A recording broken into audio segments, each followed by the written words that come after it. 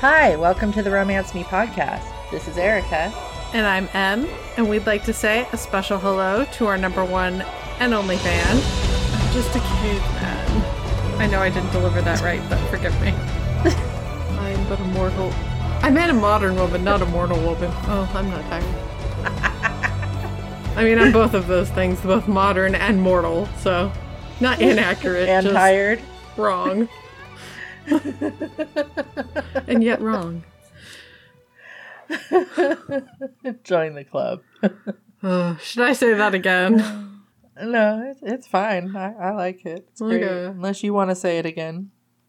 No. I'm good. Today we'll be discussing Transcendence by Shay Savage. Ed is a man with a cave, but no tribe. As a result, he struggles to find a purpose for his life after the end of another long, lonely winter. Enter his purpose, Elizabeth, a mysterious woman from the future. Together, they must face the prehistoric wilderness while trying to find some way to communicate without words. There will be spoilers beyond this point. We have a content warning for dubious consent, attempted rape, threat of child loss, and the heroine might be a high schooler. We're not sure. And we're pretty sure he might not be, hence the problem. Yay! Yay! High school age, not high schooler, because caveman. But, yes. Anyway. I'm gonna stop trying to correct myself. Well, we're off to a good start. Yep. So, how about we familiarize ourselves with Ed's life? That sounds like a great idea. Ed is a literal caveman who's living during prehistoric times, all by himself, in a cave, in the middle of nowhere. He lost his tribe during a forest fire, I think years ago, and since then has been struggling to survive. He is but one man, a young man at that, trying to collect enough food to bunk down for the winter. Takes up, I would say, a majority of his time. Yeah, as it did. The story picks up toward the end of a really hard winter. Ed has run out of food. He's been very cold. He does have the ability to make fire, but it's very difficult. The last time he had to make fire, it took him 3 days. And since then, he's taken great pains to make sure the fire does not go out in his cave. That is very important to him. Yes, well, it's Don't survival. blame him at all for that. Yeah, I mean, you need the fire, right? And it makes sense, like, in the winter, because rain and snow, and it'd be hard to find dry wood, and all that good stuff. I would say it's pretty accurate, or what we would think of as accurate for prehistoric living, you know? You don't farm. You don't have very much technology that you can use, and the technology you have is not automated whatsoever. So everything that you eat, wear, use, live in has to be either found or created by you. Yep. So that's the life Ed is living. It's a daily struggle for survival. I felt it was realistic. Yeah, I did.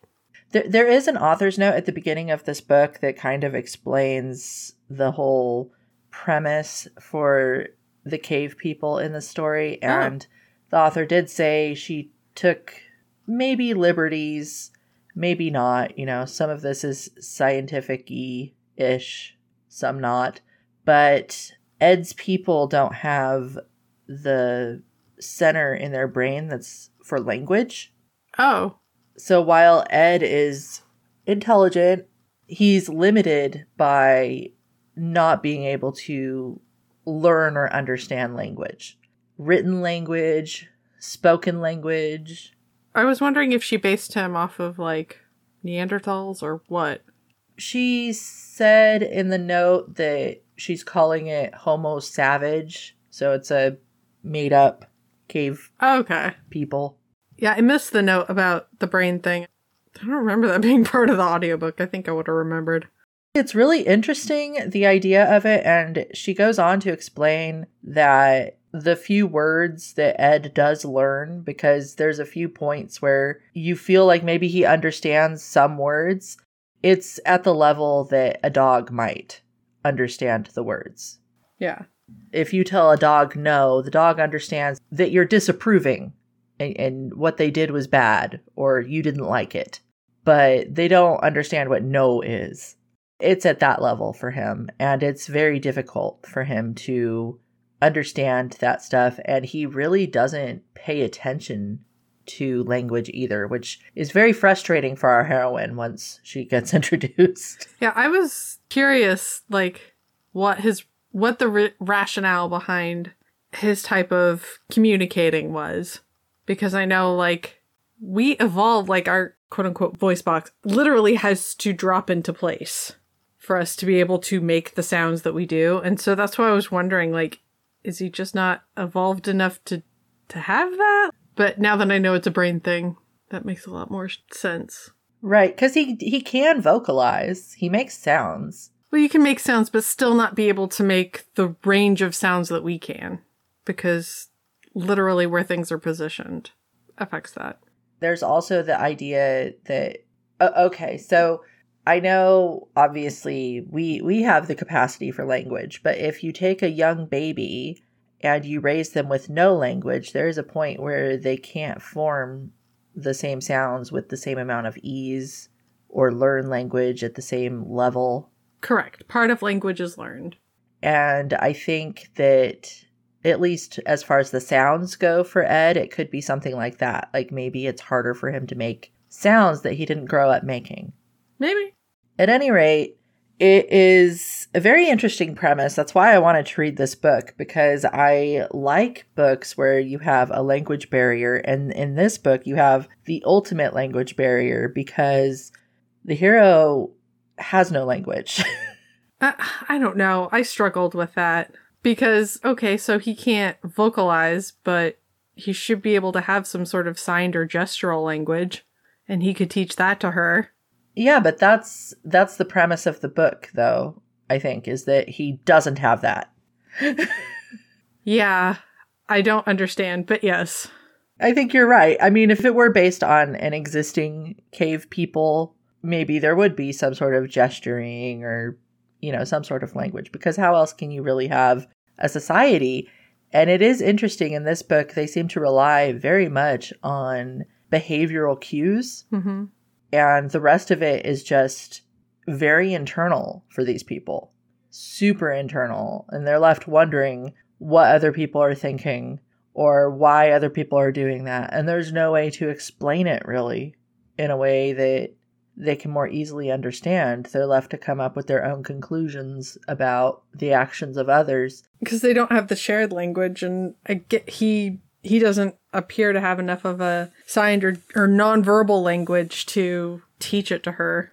Even later when other cave people are introduced, they don't necessarily seem to have a language either. They just coexist somehow. It just, I guess because it goes against what I understand, so therefore I'm confused, but it's fine. It's definitely incredibly foreign, but that's part of why I wanted to read this book, and I'm very grateful that you agreed to read it with me, because now I get to talk about it with you. I'm excited. Yay! Anyways, back to Ed. He has kind of decided that maybe he's going to give up. I think this last winter was really, really hard on him. He is really feeling the loss of his family. He's really feeling the lack of food. He's very weak. And there's going to be a day, probably pretty soon, where he's not going to have a choice about staying alive. But on the morning where the book picks up, Ed has decided, no, I'm going to go try to find some food. Previously, he had dug a pit trap to hopefully use to hunt. And on this day, he manages to chase an animal, and I think an antelope type animal, from the end of a herd into the pit trap and kill it and then take it home with him. So it's a really fucking good day for Ed. He's got some food. Yay! Yay! He's got his fire. He's cutting off strips of meat. He's cooking them. He's eating them practically raw because he's so hungry. And then he thinks, oh shit, I left my spear over by the pit trap. I should go back and get it. He goes back to the pit trap. And there's a really weird noise coming from the trap. It's a noise he's not really ever heard before. And it's kind of freaky to him. But he investigates because it sort of reminds him of distress sounds from when he had a tribe. When he peers over the edge, he discovers a woman wearing weird clothes. He's never seen the types of clothing she's wearing. And her hair is long, like down to her waist, and very straight and very silky and clean. And he's not really familiar with that either. He doesn't do a lot of grooming. I was talking about reading this book with one of my other friends, and this friend of mine is a nurse, and she's like, but what about his oral hygiene though? Ew. Yeah, no. Are you sure that's a romance? But you kind of have to just go along with it. It's fine. It's okay. Yeah, just don't think about it. Don't think about it too much. Yeah, I actively was trying not to think about it. This story is completely from Ed's perspective, so we don't get into the heroine's head until the very end. There's an epilogue where you get like a brief tidbit. But throughout the story, we have to learn, along with Ed, with context clues, why this woman is doing or saying or acting the way she is. I thought that was also really interesting. I enjoyed it. I thought it was interesting. It's kind of mysterious, some of it, but some of it is blatantly obvious, like in this part, because he jumps down into the pit and he's fascinated by her hair and he tries to touch it. And this woman starts screaming. He covers her mouth because he's worried about the noise attracting predators, and she bites him. Yeah? And then he takes on like this dominant position. No, me big strong man type of thing. Yes. Aggressive male posturing. Yes, which then makes her stop screaming because she's afraid, I'm assuming. Like, oh crap, what's he going to do now? Ed is happy because he has another person now, and yes, it's a woman, so he has a mate. This is exciting. It's a great day for him. I'm so glad for him. He's been alone a really, really fucking long time and has been really starving for the companionship of another human. Well, it would be hard to hunt big game by yourself. Societies exist for a reason. Yeah, and there's other things too. Like he's thinking, oh good, she can gather food and do the weaving that I suck at. I can do the hunting and it'll be great. Yeah, he's super into we it. could split up the chores. Yeah. Hey, survival will be slightly less difficult. And I mean, part of it too is, yeah, he wants to make babies. He wants to procreate. But he also really just wants companionship too. Someone to help out. Do some of the work. Yep. Division of labor. So sexy. Sorry.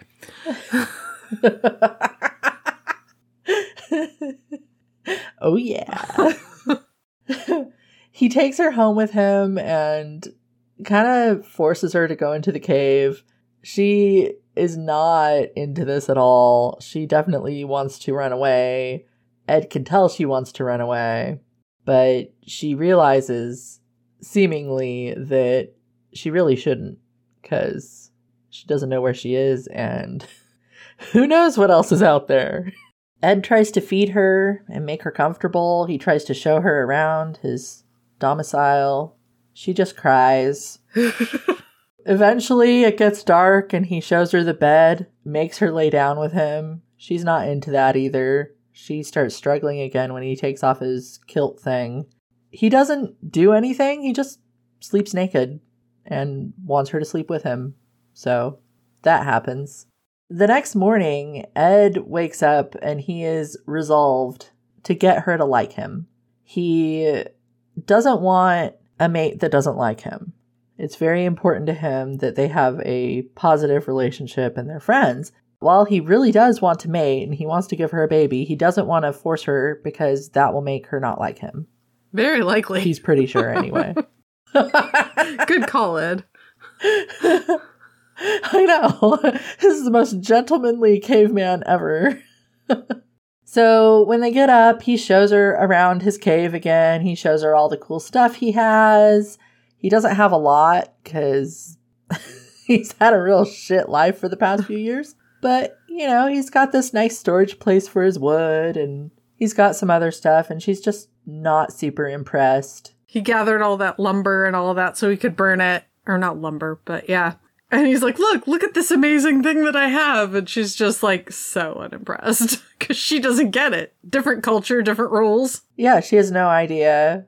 I mean, that probably took him days and days and days and days of hard manual labor. She's like, okay.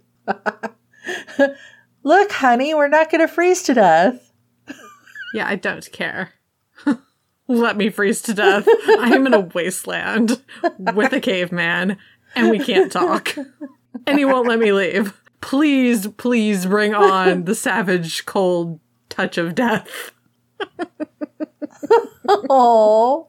Once they get outside, she starts screaming again and making a lot of noise. And it's clear to the reader that she's trying to talk to him, trying to communicate with him. But he doesn't understand. He just interprets it as, wow, my mate is really fucking noisy. That's not safe. Yeah, he's psychotic about that sound stuff. To the point where I'm wondering if he had a traumatic brain injury that makes him, susceptible. Because he kept mentioning his headaches, too. Yeah, the noise gives him a headache. I'm wondering if he, hit his head real hard a couple of times. I'm not trying to be cruel. I know a lot of times I say things sarcastically and it comes off as cruelty. But I'm not. I was legitimately concerned. I'm like, okay, suicidal ideation. I don't think so. I was just kind of curious. Chronic headaches, sounds and all kinds of stuff. I interpreted it differently. I took it to mean that he wasn't used to the level of sound. And so it was hard for him to tune it out. Yeah. And because he couldn't tune it out, it would give him a headache. And I've experienced that sort of thing where I can't tune out some sort of horrible sound, like construction next door, for example, or something. It's an unusual sound because we don't always have construction next door, thank goodness. And as such, it's harder to tune out because it's unusual. And so your brain is constantly redirecting you to this unusual noise. Hello, listen, there's a noise over there. Did you notice the noise? Hello, there's a noise. And eventually it can give you a headache, and that's how I interpreted it. Yeah. She's like construction noises. Sexy. The dulcet Sexy sound of a jackhammer. Yeah, that's... Yes. Exactly. Okay, so she's really upset, and he does not know how to comfort her. The things that he thinks might make her happy, she doesn't seem to care about. She keeps making noise, and he doesn't understand it. But eventually, she calms down a little bit. She tries again really hard to communicate with him.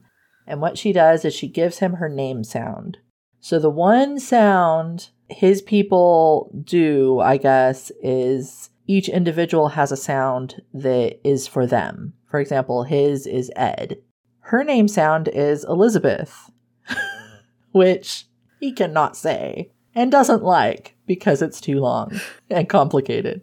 It eventually gets shortened to Be, which is his way of saying Beth. He decides, okay, well, she gave me her name sound, so that must mean she accepted me as her mate. Yay! This is going well. He takes her to a nearby lake, and he is able to catch fish with his bare hands. That does impress Be. She is into that. She's like, ooh, sexy outdoorsman skills. Or it's just obviously skilled. I don't know. I would be into it. Oh, yeah. He starts to wash, sort of. Ed does not like bathing.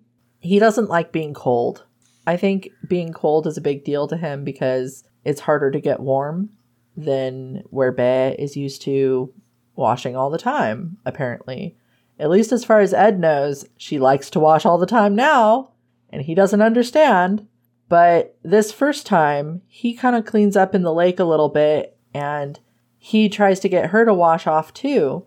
And the way he does that is he starts trying to take off her clothes. She doesn't like this. I'm sure she interpreted this differently than he intended. Very likely. She fights against it, and she ends up smacking him on the nose and saying, "Ed, no." This makes Ed very sad, because this means that she does not accept him as a mate after all. He feels very rejected. The weight of the loneliness of the loss of his family and tribe sinks in again. He's like, okay, well, that sucks. I guess I'll give her the fish I caught for her and let her go. So he wraps up the fish in one of the furs he has with him, and he gives it to her. I think he's kneeling. I think he crawled over to her because he's just really upset, and he doesn't even want to look at her. He's not looking at her. He's holding up this fish. Here, take the fish. It's okay. It's fine. I understand. But instead of leaving, she comforts him. He's very confused. Does she accept him? What's going on? I am getting mixed signals. He realizes that she doesn't want to show her body when she bathes because she keeps trying to get him to turn around. He wonders if maybe she has some sort of injury or some sort of handicap or deformity, and that led to her being shunned by her tribe, and now she's hiding it because she doesn't want him to shun her or something. He finally turns around so she can bathe, but he's worrying about predators, and he's worrying about not being able to see her because he doesn't want her to get lost, and he doesn't want her to get eaten, and he doesn't want her to get hurt, and he kind of wants to see her naked. I mean, he peeks over at her and realizes, oh, wow, she doesn't have anything, quote, unquote, wrong with her at all. She's even more beautiful than I first thought. Why is she hiding her body? I don't understand. Because to Ed, nudity isn't really a big deal. No, different norm. She catches him peeking. She seems more embarrassed, maybe, because she gets her cheeks turn red. I think maybe she was either embarrassed or, I don't know. I don't think she was mad. After that, she starts combing her hair with a stick that she finds. And then she gets Ed to come over and she combs out his hair with a stick as well. She's noticed that he's really fascinated with her hair. When she first starts trying to comb his hair, he freaks out. He's like, what are you doing? This hurts. But then he realizes, oh, okay, no, it's fine. It's okay. She's grooming me. It's all right. She also finds, I think, mint, and she gets really excited. She chews on the mint and uses the leaves to wipe off her teeth. She checks out his teeth, which when I was reading this part, I thought of my friend that I told you about before. Like, they covered it. Sort of. He still has all his teeth. He's very proud of that. She forces him to use mint to clean his teeth and chew on it and whatnot. So he's minty fresh now. Apparently that's fine. That's going to keep their teeth okay for the rest of their lives. The next day, Ed tries to get Bae to make baskets so they can gather grain. One of the reasons he has been struggling with the gathering portion of hunting and gathering is that he doesn't have any baskets, and he's not very good at making them. He realizes Bae is even worse at making baskets than he is. So they go out and they gather grain in a fur instead. They fold up the grain into the fur, I guess. There's more hair combing. Ed is fascinated by the fact that his hair feels more like Bae's hair now, although her hair is definitely softer and better. And of course, every night they go to bed together. Ed sleeps naked, spooning Bae. Bae deals with it because she has no choice. When Ed wakes up in the morning, he tries to mate with her. He's thinking, okay, we had a really good day. I impressed her with my fish catching skills. I thought she wanted to leave me, but then she stayed after all. She thought my teeth were good. She brushed my hair out for me. This must be it, right? So he tries to initiate. Bae is not happy with that. She says again, Ed, no. And Ed realizes that no means she's not happy with him. but he doesn't really know what he did wrong. He's like, I was just trying to mate with you. I thought it was fine. I thought everything was good. What did I do? He seems very like sad puppy every time she says no. He respects the no, but he's just, I messed up, but I don't know why, and I don't know how to fix it, and I'm so sorry. Please forgive me. They gather some more grain, but it starts raining, so they go back to the cave. Ed starts working on the antelope hide that he has. Be makes a mat out of reeds. Be also makes a really terrible basket, but it's better than no basket, so progress. She's very excited about it. Ed is like, yeah, that's a shitty basket you made. Good job, girl. She's like, hey, I made a basket. Look at this. Well, when they go out, I think the next day, the ground is all wet. Beth finds some clay. She gets really excited about this mud that she's digging in. Ed is like, okay, you can dig in the mud like a crazy person. I'm going to make some knives out of flint over here. There's multiple times in the story where Ed is like, my mate is really weird, but I like her. Beth uses the clay to make some plates and cups. She takes them back to the cave with them and sets them by the fire to dry. Ed doesn't know what she's doing with them. He's like, okay, great. She's got some dirt things she made. Good job. That night at the cave, Ed realizes that Beth does seem to be attracted to him, so it's even more confusing that she doesn't want to mate with him. He's starting to care for her. He's starting to think, well, even if we never have kids, because she won't let me mate with her, I'm happy she's here. I would be sad if she were gone. The next day, Beth wants to go back to the lake, and when they get there, she tries to get Ed to bathe, but he will not, because he doesn't want to be cold. I thought, she's like, okay, well, if I have to have sex with a caveman, he's gonna be clean. Yeah. But apparently, he's not gonna be clean, guys. That night, when they lay in bed together, they touch each other. Beth kisses him. Ed is very affectionate with Beth. He likes to run his nose on her nose and down her neck and whatnot. This seems to be his form of kissing. He is very into this kissing, though, even though he had no idea what it was at first. They kiss a lot, and then he tries to put her hand on his erection, and she says no. It's like, oh, damn it. And it felt very like teenager making out to me. I don't know if you had this experience, but you know, you're making out with a boy, you're both in high school, and he grabs your hand and puts it on his dick. Yeah, that's what it felt like to me reading this. Like, ew, no. At least he respects the no. Just kissing, thanks. Right? Ed is happy that there's kissing, but he's sad that Beth isn't willing to mate him completely. So the next morning when he wakes up, he decides he's going to do everything he possibly can to win her over and get her to want to mate with him. And even though the day starts off well, and Beth even shows him her pottery she had been trying by the fire, and he's amazed because now it's hard. And he takes one of the plates and he taps it against a rock and it breaks because he didn't realize it was going to break, obviously. This makes Beth really, really upset. She cries and cries and cries. Ed tries to comfort her, but nothing really works. He's cuddling her and rocking her and trying to soothe her, and she's just inconsolable. She finally has a win, and it gets broken. Yeah. Not all of them, but still. She even grabs the shattered plate and throws it off into the ravine next to their cave. No, you can't be here. There's a reason for that. We can talk about that at the end, though. I don't want to spoiler it. Eventually, Beth gets her period. She's very upset about this, too, which I would be as well.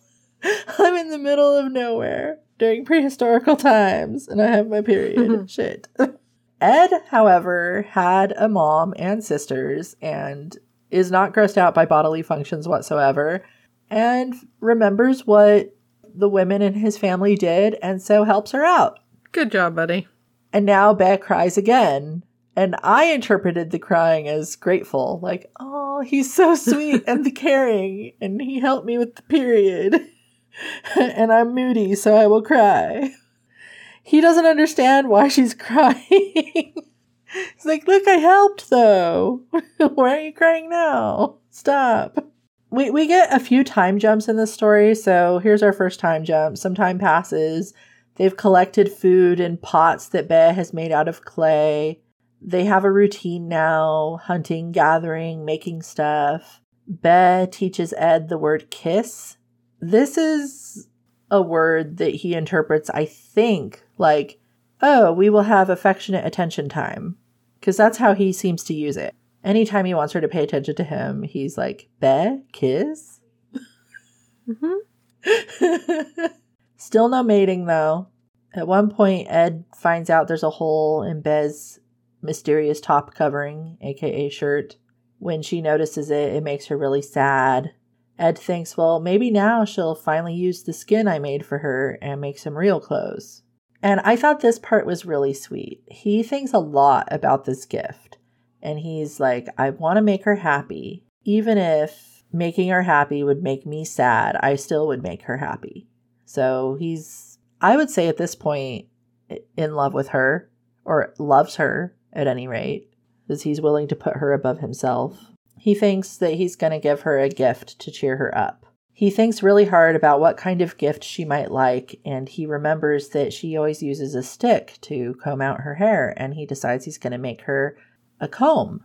And he's carving this comb, and he's working on it really hard, and he's not really paying attention to her. They're at the lake. He's sanding the wood down with the comb to make it smooth with actual sand. I was like, oh, that's why they call it sanding. Got it. So he's kind of distracted and he hears Bess scream. He discovers that she's being charged by a boar. She's kind of cornered. She's kind of far away. He can't really get to her. And the boar rips her pants and he's hauling ass.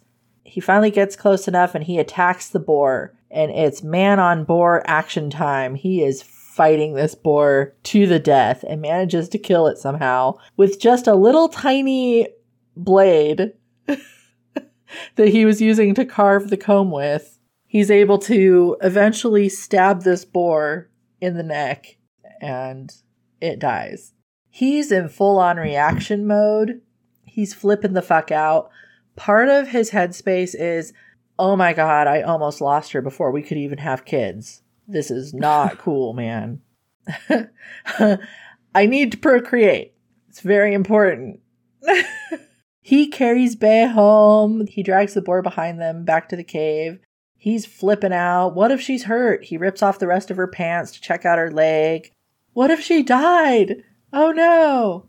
So he's super taken over by instinct and he's got her on all fours and it's like he's gonna start putting a baby in her, the way he's thinking of it anyway. She is not happy. I can't imagine why. He hears her say the no word again. And he's like, oh yeah, that word means she doesn't like it. Oh no, what did I do? Ah! It brings him back to his senses and he stops what he's doing. He's so confused. Why? Why won't you mate with me, Be? I give you skins, I make you food, I catch you fish. Why won't you love me physically? He wonders maybe there's something wrong with him even. But after he stopped this instinctual rutting behavior, should we just call it what it is? It's kind of rapey. But he stopped and it's okay. Be understands that he was upset, it seems like, because she kisses him and she takes off her shirt and lets him touch her and it gets kind of sexy. And then she takes him to the lake and wants him to wash some more and she tries to lure him into the lake with her nudity. Like, look, Ed, if you come into the lake, you can see me more naked. I'll let you touch my hair. Please take a bath. I understand sex is going to be inevitable, but I'd like that dick to be clean. At least that's how I interpreted Be's actions. I don't know. They get back to the cave and make some stew out of the boar. Ed decides maybe she doesn't know how to make clothes, so I'll make her some clothes. They have more kissing. They go lay down for bed. And he really wants to mate, but he doesn't really know how to get her to want to. This is where words would come in really handy. Why won't you have sex with me? What can I do to get you to say yes? Which, I mean, isn't very romantic, but is better than what he's doing. Yeah. I'm like, they don't have to be verbal words. Again, nonverbal communication. It's a thing. We had nonverbal communication way before we had verbal communication. So it stands to reason there would be some sort of signed language or something. I think there is some nonverbal communication, but I think he's just really confused because she doesn't behave in the way that he expects her to. Yeah, I just still think that if he had some form, he should have tried to teach her. But maybe he was separated so early he didn't learn a lot from his tribe. I don't know. I don't know that it would even occur to him to try to teach her because everyone knows how to do that. She's just weird. Maybe. And there's no way for him to know why she doesn't do it. He doesn't know that she doesn't know. I would think that if he gets so frustrated, he would try. I guess not. He decides just to accept her the way she is. Yay. We can continue with the non-communicating then, because that's working out really well. It is working out really well, because she does give him a handy. Well, yay. Good for him. He's super into it. It really took a load off his mind. And the next day, he's in a great mood. And he's sure she's going to let him give her a baby soon. This just must be another test. Be cuts up her old pants into small squares and uses them for washing. This is super exciting because now she can make him bathe from warm water. He has no excuse not to bathe. He finishes the comb, finally, while she's out gathering some more plants, and when he gives it back to her at home, she cries, but he can tell she seems happy. And she hugs him and gives him the cute nose touches, which she's never done before. He thinks, well, maybe it's time for baby making. Maybe now. Things do seem to kind of progress that way, and she doesn't say no, but she does seem kind of nervous or scared, and Ed thinks, well, maybe it's because I was so rough with her after the boar attack. He feels kind of bad about that. And he wants her to know that he's not going to hurt her. Be ends up teaching Ed how to get her off. So she's excited. Yay, reciprocal. Yay for her. And then they finally have the sex. And now we have the point of the book where there's a lot of sex. A lot of sex. Ed is really motivated to put a baby in her. A lot of time has passed at this point. It's almost winter again. So they've been collecting food all year long. Be has made an amazing invention called a hide on a stick that enables them to carry much more than before. I was thinking maybe it was a travois. Maybe. Because they can load it up and drag all the wood and food and whatnot back with them. So they end up being able to do a lot more collecting a lot more quickly. This is amazing. Ed is super happy about it, and he works really hard to pamper her to show her his appreciation. There's a point where Be starts refusing sex. She seems to have created a stick that she puts marks on and keeps it kind of hidden by the wall. You get the impression through context clues that she's trying to do some family planning, the old-fashioned way. She doesn't want to have sex during her fertile period, but Ed doesn't understand this. He's like, why? What did I do wrong, though? She's not mad. What's going on? So he's angry and sad and rejected and all sorts of feelings, but he also would rather be with Be, even if she never has sex with him again, than be alone. He starts to go to Be. I think they're at the lake again. I'm not sure. But he sees another man approaching her. This other man wants to put his baby inside her. Oh no, this is awful.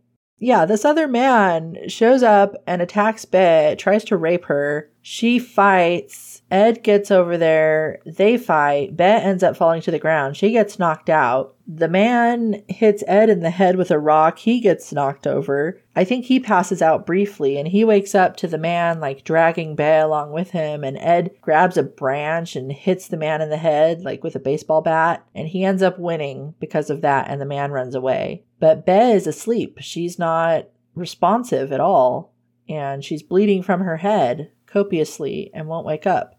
Ed is very, very concerned, very sad. He gets her home and puts her by the fire, and he lays with her because he doesn't know what else to do.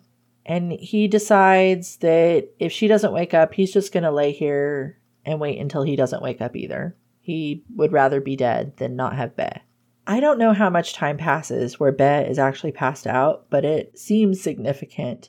When she finally wakes up, the fire has gone out, and it's cold in the cave. This is really bad. When Ed realizes the fire has gone out, he starts flipping out. Be, now that she's awake, is making more sound, and Ed realizes, well, I would rather hear her noise than not hear her noise. Even though it gives me a headache, I guess. Be starts hunting around in the dirt, and she finds the metal button from her jeans that she had on. She gets really excited. She uses the metal from the button and some flint to make fire. This is super happy.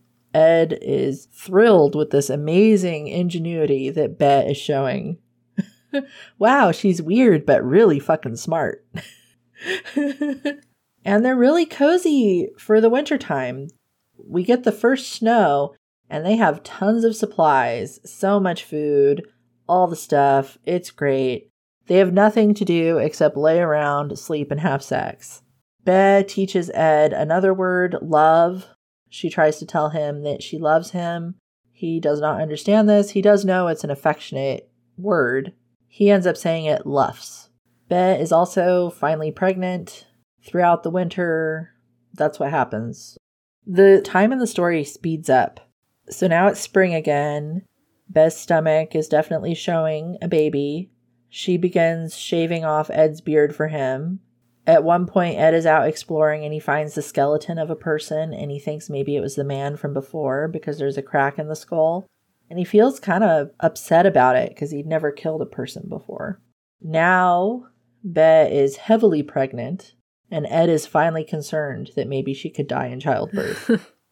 He remembers back in the old days in his tribe, his mom was able to have lots of babies, no problem, but there were some other women in the tribe who had more trouble, and, I mean, childbirth is dangerous.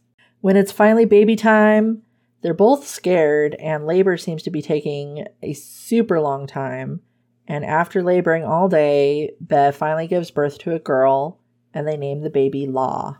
Yeah, I think, didn't she try like Sheila or something? Yeah, they tried Sheila, or Be tried Sheila, and Ed was like, no, that's too long.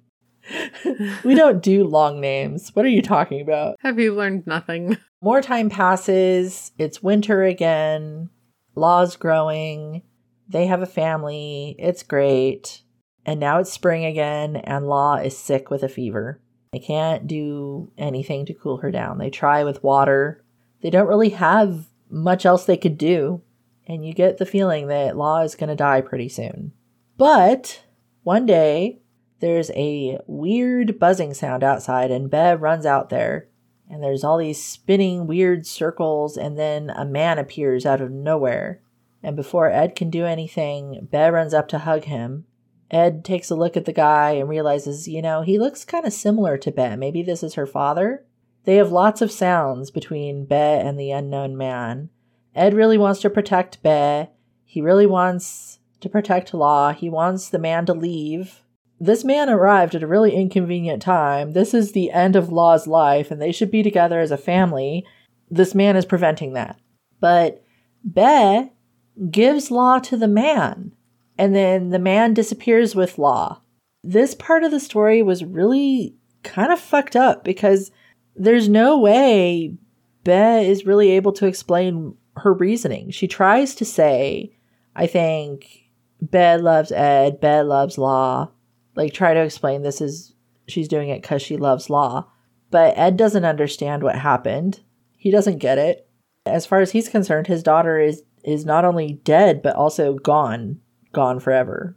And so more time passes, and Ed is grieving the loss of his daughter. I think Be is also grieving, but they still got to do stuff. They got to do the hunting and the gathering and the whatnot. We get another time jump. Now they have a son named Lee. Lee is probably about, I don't know, like a few years old. I think so.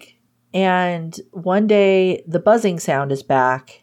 This time, Ed recognizes it, and he's ready to protect his family. He's not going to let the man take his son, too, damn it. The man reappears and has Law with him, and she seems exactly the same as the day he left with her, except she's healthy now. But she's not any older or bigger. The man puts Law down and then backs away from her, and Ed goes up and picks her up and realizes it is Law. How did this happen? What a mindfuck that must be for him. He gets surprised by a sharp pain in his arm. He passes out. When he wakes up, he's in the cave. Be is holding both Law and Lee, and her dad is also there. Be tells Ed that her dad is named Dad, which I guess is a suitable name sound for Ed. He does not like this dad person. Be and Dad spend a lot of time making sounds, and eventually Dad leaves. But before he goes, he gives Be a mysterious black container that has different things in it. And as far as Ed can tell, every time she opens the container, there's something different in there. She won't let him look at the container, though. We get more time passing, and there's no more babies. One of the things Dad did was give Be an implant for birth control, which was very, very thoughtful of him, for sure. Lee and Law are now children. They're learning to hunt, gather, craft. They're noisy like Be, but Ed doesn't mind. And then one day they're out hunting and they find another group of people. These people are friendly, and so they end up joining their tribe, and they all move to a bigger cave.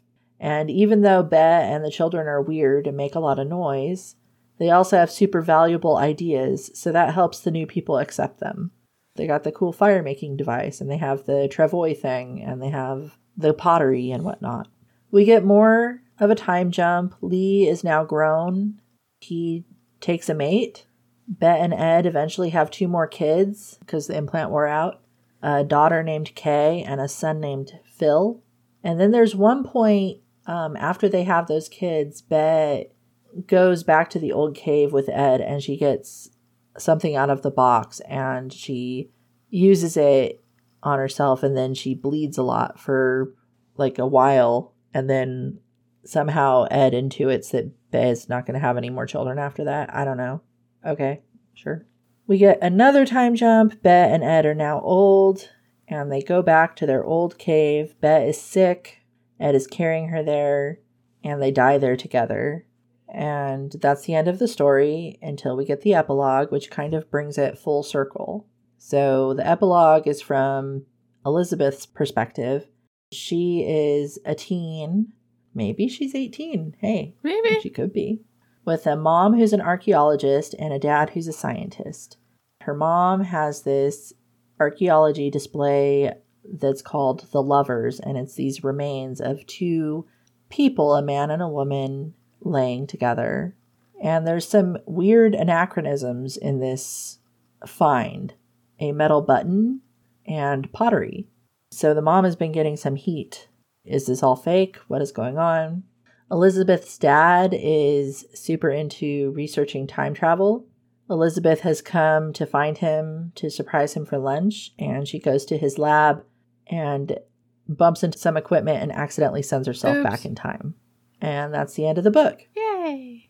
I did read the follow-up novella called Luffs, which is little vignettes from this story, but from Be's perspective.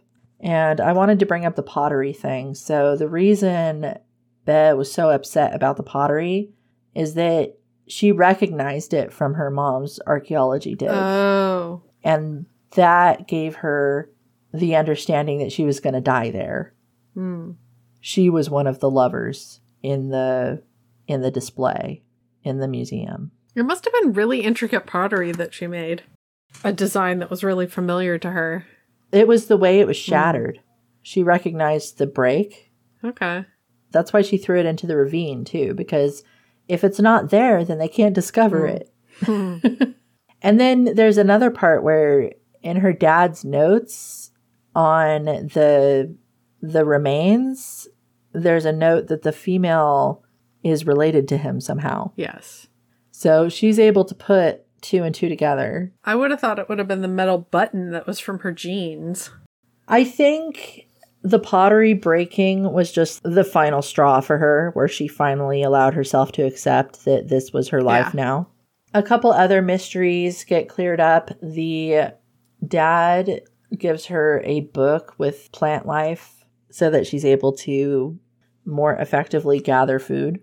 He also gives her the implant, of course, but the shot that she gave herself where she bled a lot was supposed to make her sterile. I don't know if that's a thing where you can make yourself sterile with a shot, but maybe. I don't know. Time travel's real, so. I don't know. But that's what that was.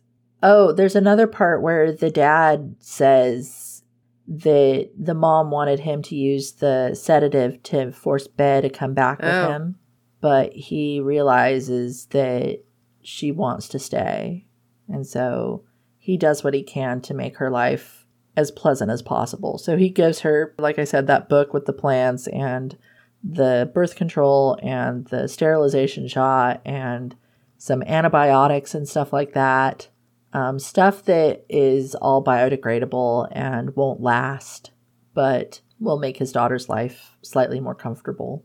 There was one other mystery. There was the thing with the baby. And I mean, you can kind of intuit that Law didn't age because she hadn't been gone that long in the future. That does get brought up in the novella as well, how the dad is struggling to pinpoint Bea's location and time. He only had the baby for 2 weeks while he was working to try to figure out how to get back to his daughter. When he did get back, it was off by 3 years. Oh, okay. So that's why it seems like Law didn't age at all, because she really didn't. And the time travel is at a level where they can't pinpoint exact times, just sort of hope for the best. I mean, he got there really close, plus he managed to get there when Law was sick, so. Yeah, I mean, kudos to the dad, right? I did think the whole dad character was really weird, though, because he does seem super willing to let his teen daughter just stay in prehistoric times. Yeah. I was talking about this book with my husband because I thought he'd think it was interesting. And he's like, well, why didn't they bring the caveman back with them? That seems to be the right solution. And I was trying to defend it. And I thought, well, maybe it's because there's no way Ed would be able to ever really, truly understand the future. They can't really communicate with him at all. So it doesn't make sense to do that to him. It would just really make his life worse, I think, because of his mental health and ability to understand. Yeah, that makes sense. And I guess the dad was really understanding of his daughter's wanting to stay. I think Bea realized that if she left, Ed would die. He wouldn't want to live anymore. Yeah. I don't know that she felt trapped into staying, though. I think she decided to stay. I mean, at that point, she kind of had a life there. And she had another kid, and she wasn't the same person when she left, you know, that kind of thing. And I mean, I guess at the point that the dad comes back, she's 3 years older, too. Yes. So maybe he's willing to let her make more decisions than he would have been otherwise. Maybe. Yeah, I wasn't sure, like, she was able to go back, you know what I mean? Because I didn't read the novella. So I wasn't sure if it was like only one person can go back and forth. There's a size constraint. You know, a baby could go because a baby's tiny. Yeah. But like another full-size human, it wouldn't work. I mean, I didn't know what the rules were. So I assume she advocated to stay. And he honored her wishes. Yeah, she did. She wanted to stay. So for the novella, there's also a note from the author about how they finally decided to write this novella. They originally weren't going to write anything else for the story and had gotten a lot of requests to have the story from Elizabeth's perspective, and was like, no, I told the story I wanted to tell. It was good. But at some point felt like this inspiration to at least write some vignettes and whatnot. And I appreciate that we have some more understanding. If you read the novella from Bez's perspective, I think there are mysteries in the story that just never get cleared up unless you read the novella. I don't think that's bad, though. I think it's okay to have those mysteries. It gave me a lot to think about because I spent, I think, a few days between reading the two books. And so I was just wondering these things. Like, I thought the shot that she gave herself where she bled was to make her miscarry. Oh, yeah, no, I didn't think that. And maybe that somehow damaged her and she wasn't able to have children due to that.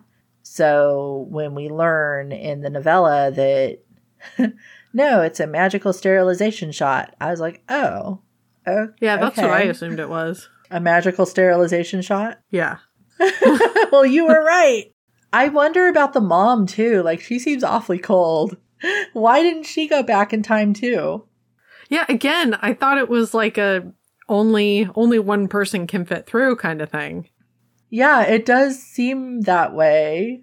Or some sort of technology limit, because why else would her mother, an archaeologist, not go? I know. The mom should have so many reasons to go. If anything, I would have expected the mom to show up and not the dad, frankly. But whatever.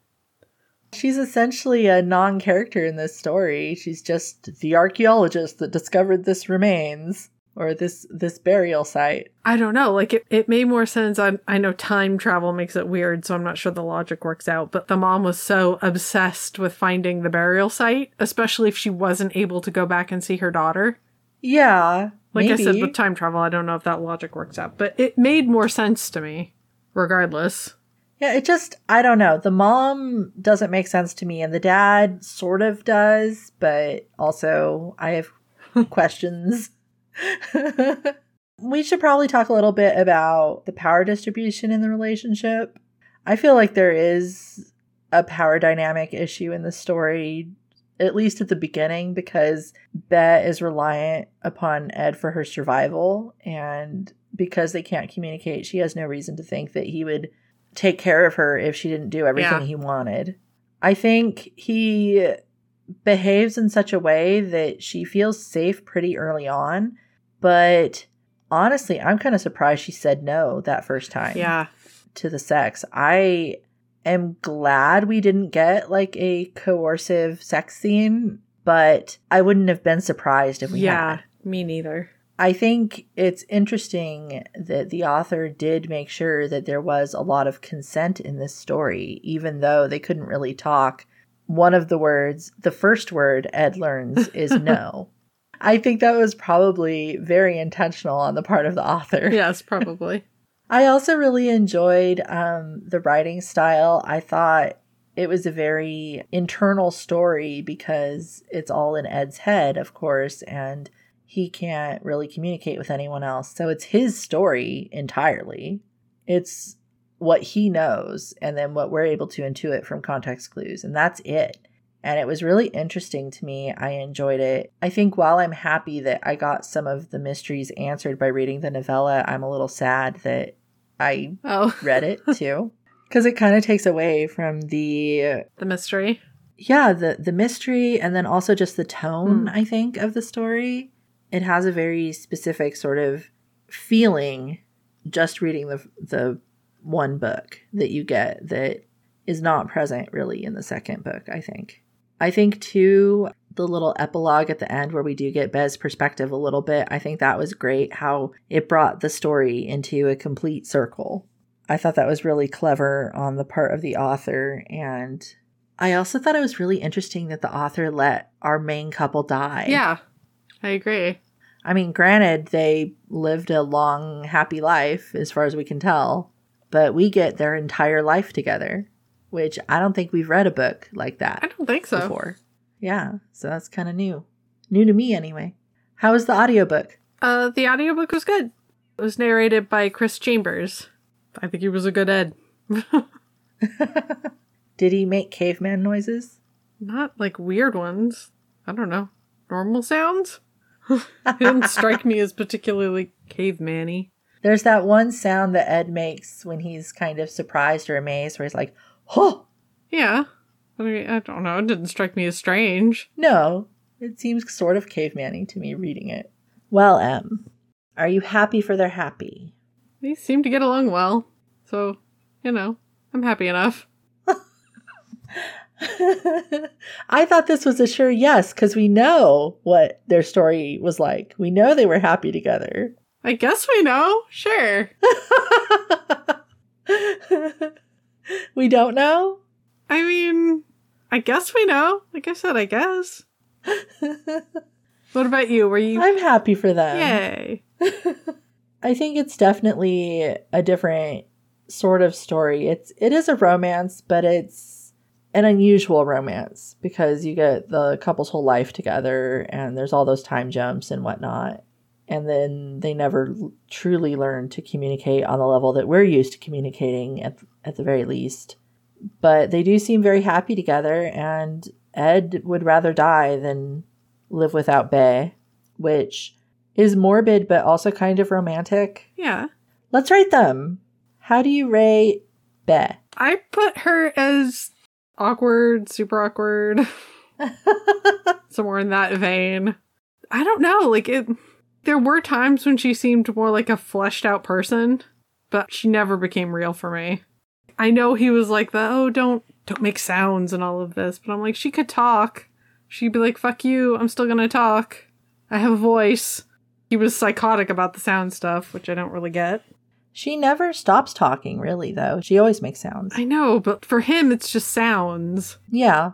I don't know if I was supposed to relate to her or connect or whatever, but it was just awkward for me. What about you? I thought she was awesome. I really enjoyed how we learned what we could about Bae. I understand your perspective because, we don't know her as well as we would if we got inside her head or there was actual communication happening between the two of them or whatnot. But I think the author did a really good job with the contextual elements and the reactions that Bae had.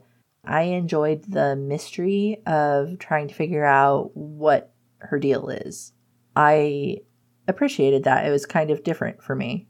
It was different. New and fresh and different. So I liked it. It's hard to say anything definite about what she is because we don't really know her that well. But I can definitely intuit that, she is very brave. She chose to stay there. She chose to have sex with him knowing that it would lead to having babies, which I'm sure was terrifying for her given the circumstances. And I say chose to have sex with him because he was willing to respect her no. Yep. She is able to use the skills that she does have to make their life better. I thought that was really cool. Mm-hmm. I think she was probably lonely. I think it would be really hard to live in a world where you can't really talk to anybody. And I think she was probably really happy that her kids were able to talk because finally she had somebody she could talk to. Finally, someone who speaks both languages, assuming bilingual children. Yay! Yeah, I don't know. I think I did relate to her circumstances, at least on some level, because I kept trying to put myself in that situation. Like, how would I feel? And then take that to figure out, well, does that match how Bae is acting? Does she feel that way? I enjoyed that aspect of the story. How did you rate Ed? I put awkward. It was interesting. That's the thing. It was both he and Elizabeth were really interesting. The story was really interesting. There were aspects of his life that were super interesting, but then it was all woven in with that whole, put a baby in her, put a baby in her, put a baby in her. And I'm like, oh my God, I need a shot. Every time he says it.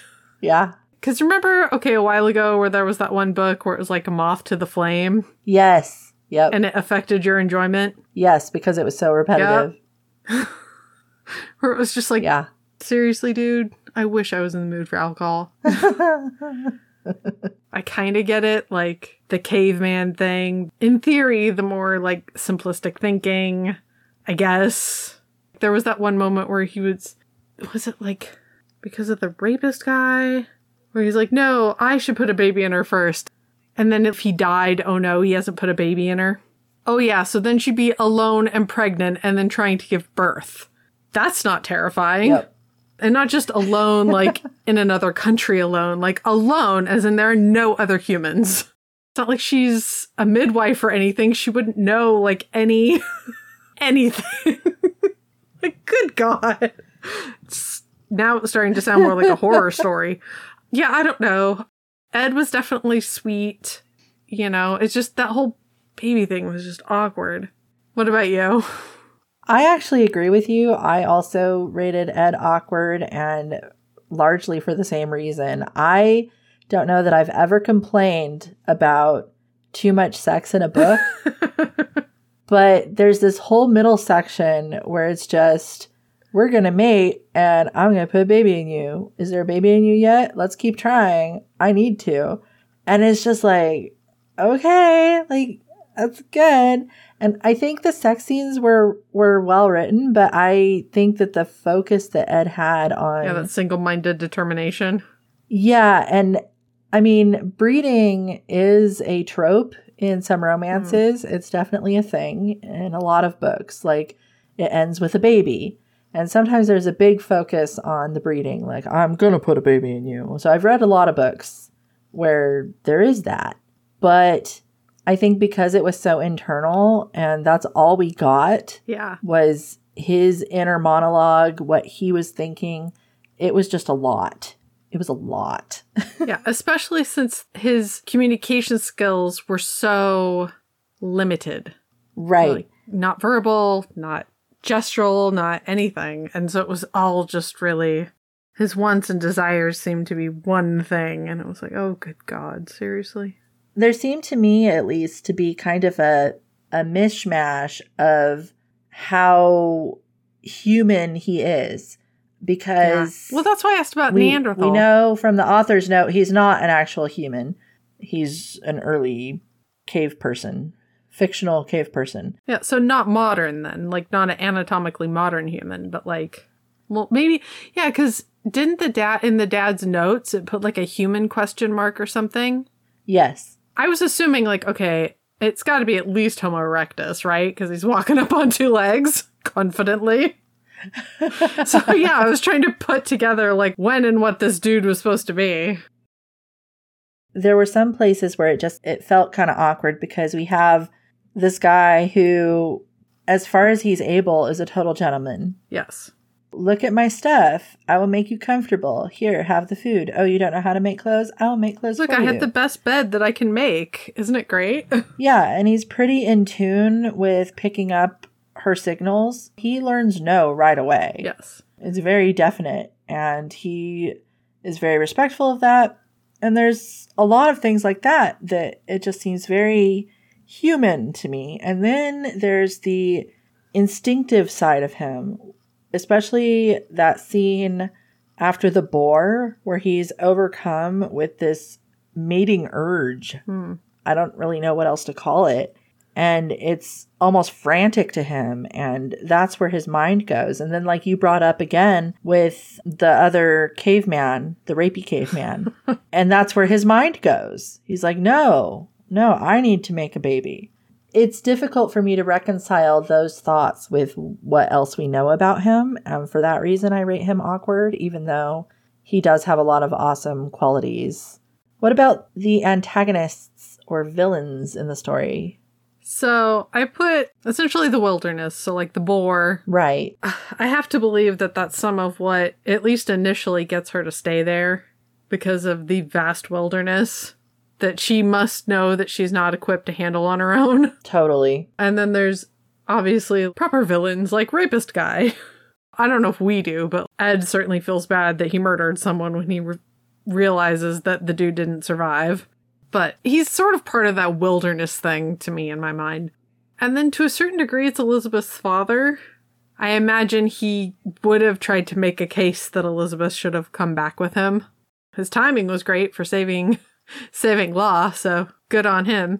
And maybe that's because of Ed's perspective. I sort of see him as a little bit adversarial through that kind of lens. And then I know it's not a person, but I know sometimes, like, more you so than me, like, is labeled, like, society or whatnot. Like, those sort of border more on concepts than specific individuals. And I would say that their lack of communication between caveman and the modern woman. Yeah. And I'm not talking, like, verbal, but nonverbal. Just any communication. Yeah, especially as time went on. I think that's where it really, really started to grate. Like, I get initially, because any language, sign language or anything, takes time to learn. But when it was like 3 years have passed or whatever duration, and I'm like, still. I kind of wonder, because we get a big time jump after they meet the other tribe and they incorporate into the other tribe, and then we don't really get a whole lot of their life in the tribe. I wonder if maybe that helped. Yeah, I don't know. No, I mean, I was a little happier for Elizabeth too, because I think, didn't she make like a friend too or something? I know maybe I'm remembering that wrong. But yeah, that's my list. What about you? I think you made a really good list. I think you included almost everyone I had. I put also environmental factors. We have man versus environment definitely in this story. And I think that was really effective. I think we had a real good sense of how fragile life is and how hard it is to maintain life in a situation where you have limited technology, limited tools, limited everything. Yeah, that point was really well made when Elizabeth gets hurt and all Ed can do is just lay next to her. Yes. Because no modern meds, no nothing. And, he's not a doctor caveman. Terrifying. So, like, he literally can't do anything other than just stay by her side and just hope. And I agree the language barrier is a major antagonistic element in the story. It's more of an antagonist for Be than for Ed because he doesn't even realize it's a thing. He just thinks she's weird. Yeah, I kind of wonder, but yeah. However, trying to put myself into Elizabeth's shoes, how incredibly frustrating would that be? You get kidnapped by this guy. He doesn't talk to you. You're freaking out. But then, we have the scene at the next day where she tries to talk to him. And he just doesn't understand that that's what she's trying to do. Yeah. And, how terrifying, right? There's another point in the story where she's like, okay, well, maybe I could draw pictures in the dirt. All we get from his perspective is, why is she playing in the dirt like that? I don't understand. She does, I think, at some point try to do some gestures. And they do a little bit of that, like, let me show you something. Yeah, I don't know why the visual thing didn't work. Because he doesn't have verbal communication doesn't mean that he couldn't understand like graphics. Well, I think, and the author didn't touch on that specifically, and I'm not sure about what that area in the brain that the author removed from our fictional cave person covers, but I assumed that he wasn't able to recognize that those were representations of actual things. Okay. So a picture of a fish, he wasn't necessarily able to tell that that was meant to be a fish. Like a representation of a fish. Okay. But that is a big assumption. I'm not sure. It's interesting because by doing that, it takes away some things that we consider to be quintessentially human. I know. Is he human? I also put the rapey caveman, the weather. I mean, that's another environmental factor, but that was a big one for sure. The winter is very scary. I put childbirth. That's, I don't know. That's really scary. That would be terrifying. Especially in in those circumstances. In those circumstances, that would be terrifying. Are we sure this isn't a horror story? This could easily be tweaked to be. It really could. And then I put both parents in a way. I think the dad is a little bit more sympathetic. I don't understand the mom at all. Like, why? Why don't you care about your kid? So was she not in the novella at all? The mom? She's brought up. The dad mentions that the mom wanted him to sedate Elizabeth and take her home with him. Okay. And the mom helped him put together the supplies that he gave her to make sure that they would not last the passage of time. Okay. But she didn't come along. I guess she was able to. Yeah, if the dad would have been able to take Elizabeth home with him, then yeah, the mom could have come. Unless only two people can go through? I don't know. Freaking A. I don't know. It's one of those logic problems. Like, how do you put like this many gallons in this many containers when you only have X amount of containers and none of them are a gallon? Because I know it made a circle, so I guess I was just kind of like, is it a circle only one adult human can fit in? Or I don't think so. Would like each human traveling through get their own little circle? Or do all those traveling to and fro have to fit into one circle? In which case, how come the DNA doesn't get all mixy-matchy? Wouldn't that be funny? Yeah, I don't know. I have questions. Yeah, that's a big question, and it doesn't get answered. It doesn't make me feel good about the mom. That's all I'm saying. Completely. Especially now that I know that she potentially could come, then I'm like, wait a minute.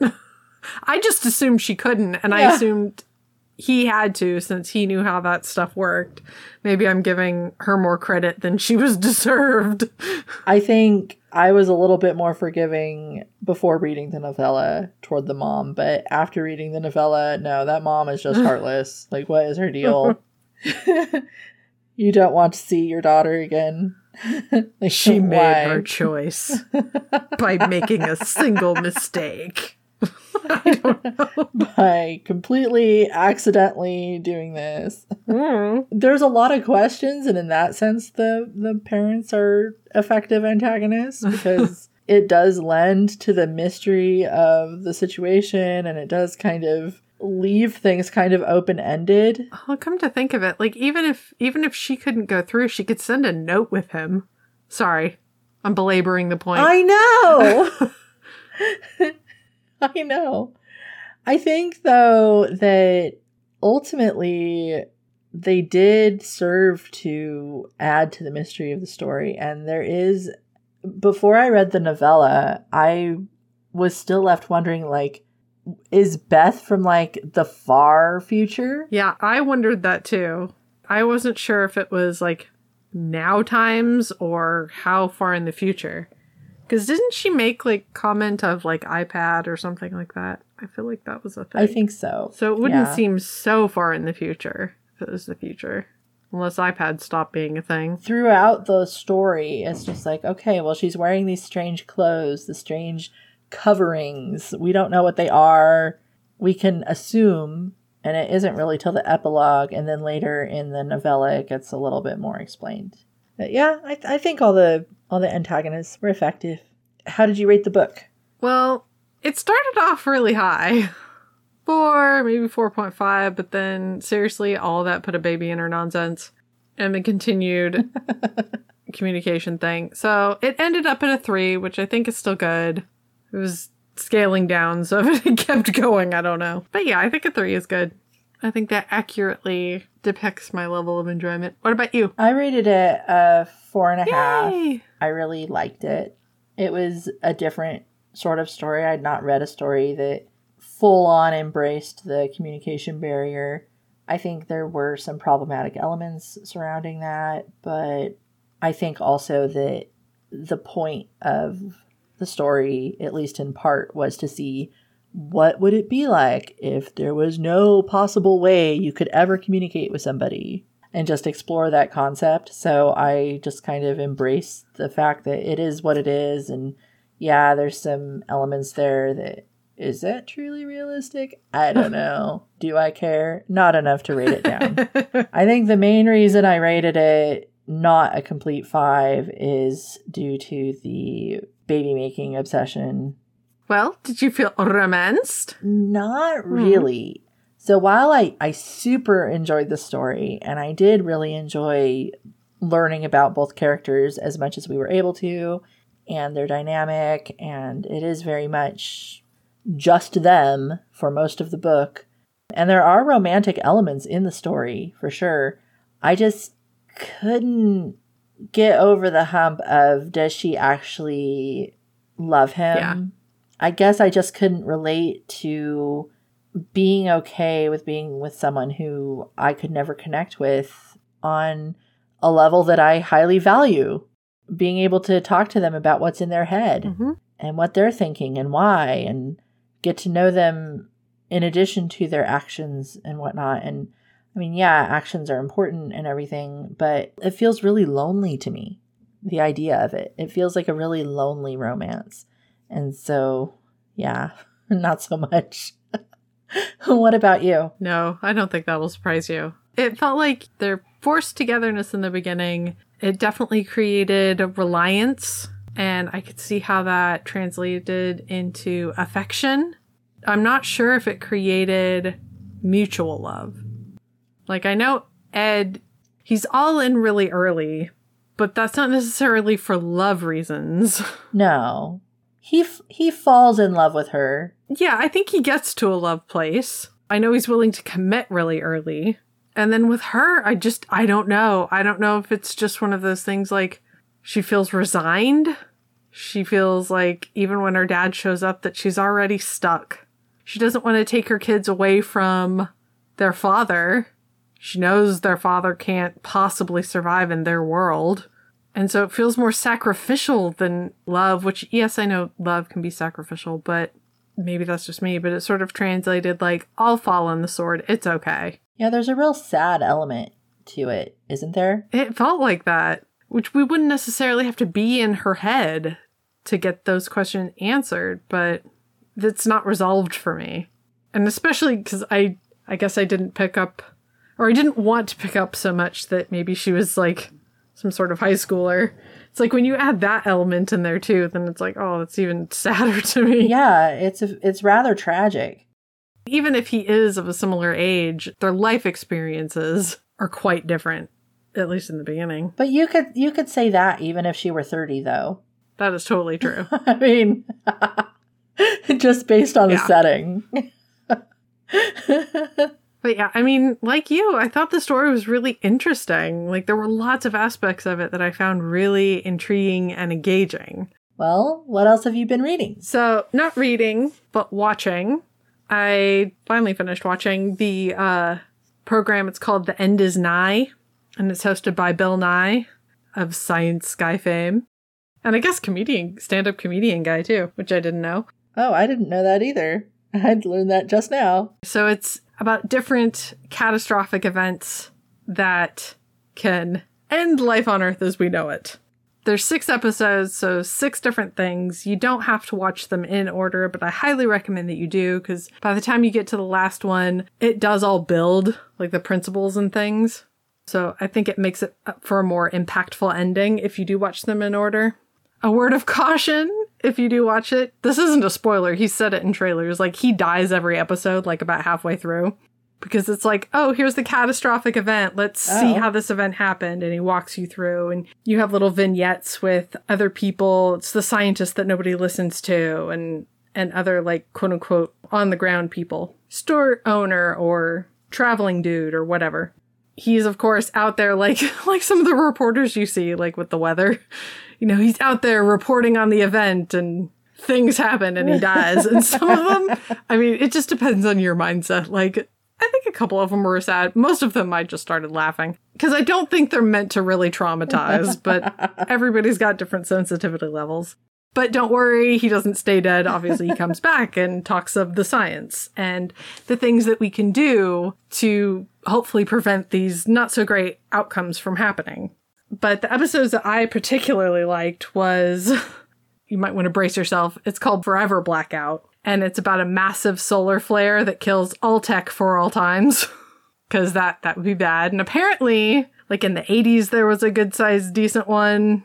And there was one that happened, I think, that just skirted us. He brings that up. And I guess there was a huge one that happened, like in the, when was it? I think he was saying like the late 1800s. I should have written it in my notes. But anyway, it wasn't so big a deal because we had no tech at that time. Even though, like, the electricity at the time, like, sparked and things happened, it wasn't a big deal because we were still, like, in the horse and buggy days. But now it would be a much bigger deal. So that was a really great episode. I found that one particularly impactful. I find that terrifying. There was one called Midnight at Noon, and this tickled my little history-loving heart because it was talking a lot about how the Dust Bowl happened. How humans created the Dust Bowl, essentially. But of course, the one he talks about in his episode is essentially a Dust Bowl on steroids. But they are potentially, at least, if not avoidable, to lessen, to ameliorate, you know? Oh, it sounds really interesting. There are aspects that sound terrifying, but... I mean, they are, but that's the thing is we're not doing enough to prevent them. So of course they're going to be more horrible when they happen if you haven't done anything to lessen the effect. But I do like the phrase that Nye used in the last episode, which is evidence-based optimism. Okay. So yeah. I'm taking that one and using it somewhere. I don't know where, but I like it. Anywho, so what have you been reading?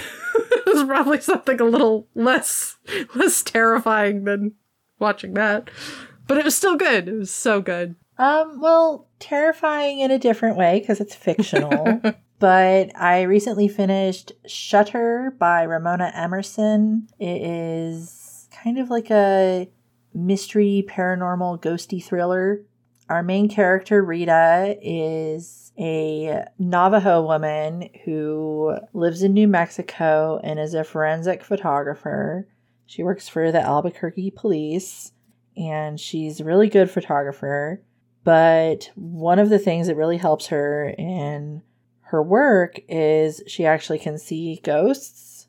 So sometimes that draws her attention to places where maybe it wouldn't have otherwise been drawn. The interesting aspect in this story, though, because, I mean, we have a lot of, mystery solver sees ghosts. I do, and I like that. Right?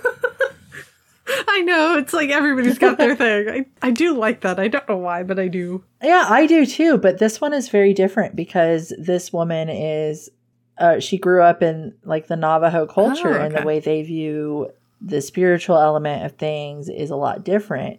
They have a lot of taboo surrounding death. So her experience with the ghostiness is limited because when her grandmother, who's the one who raised her, discovers that she maybe kind of sort of sees dead people, the response is to shut it down. Like, no, you can't let them into your life. You can't let them know that you can see them. We need to go to the medicine man and have him chant this away and protect you and all this stuff. And she learns to hide this ability from her grandma and says it went away because of the whole situation with that. But she has a healthy fear around her ability, and then also an extreme lack of control because her whole life has been about, no, avoid. Don't do anything with that power. Pretend it doesn't exist.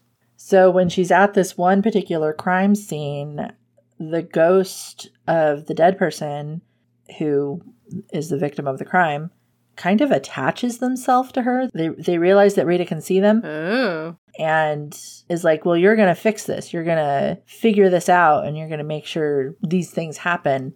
And Rita can't figure out how to get rid of this ghost.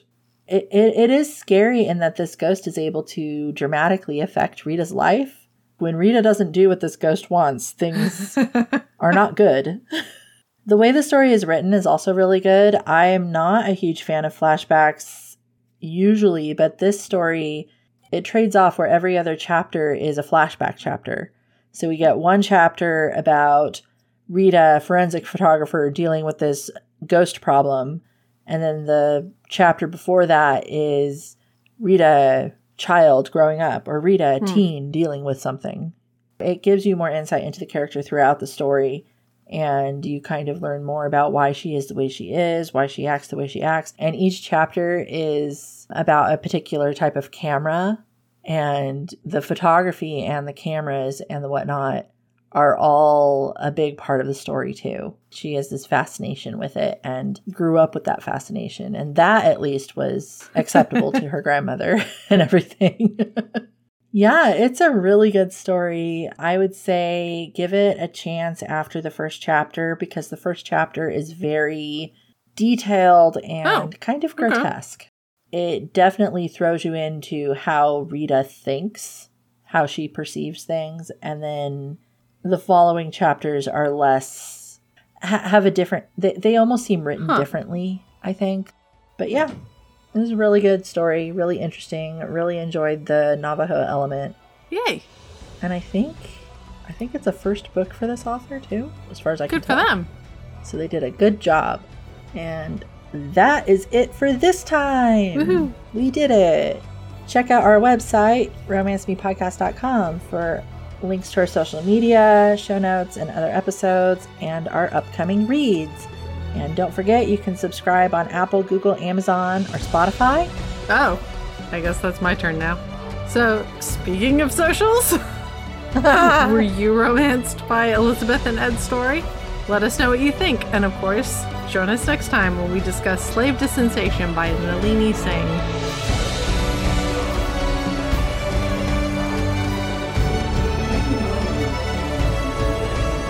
Oh, wow. My whole house I know, I was like, I'm just gonna give you a minute.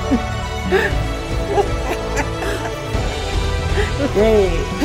Thanks, house. Modern creepy things. That's why technology not working anymore is kind of terrifying to me, because I know, fully that's why I was embraced like, clutch your pearls, honey. Here it comes.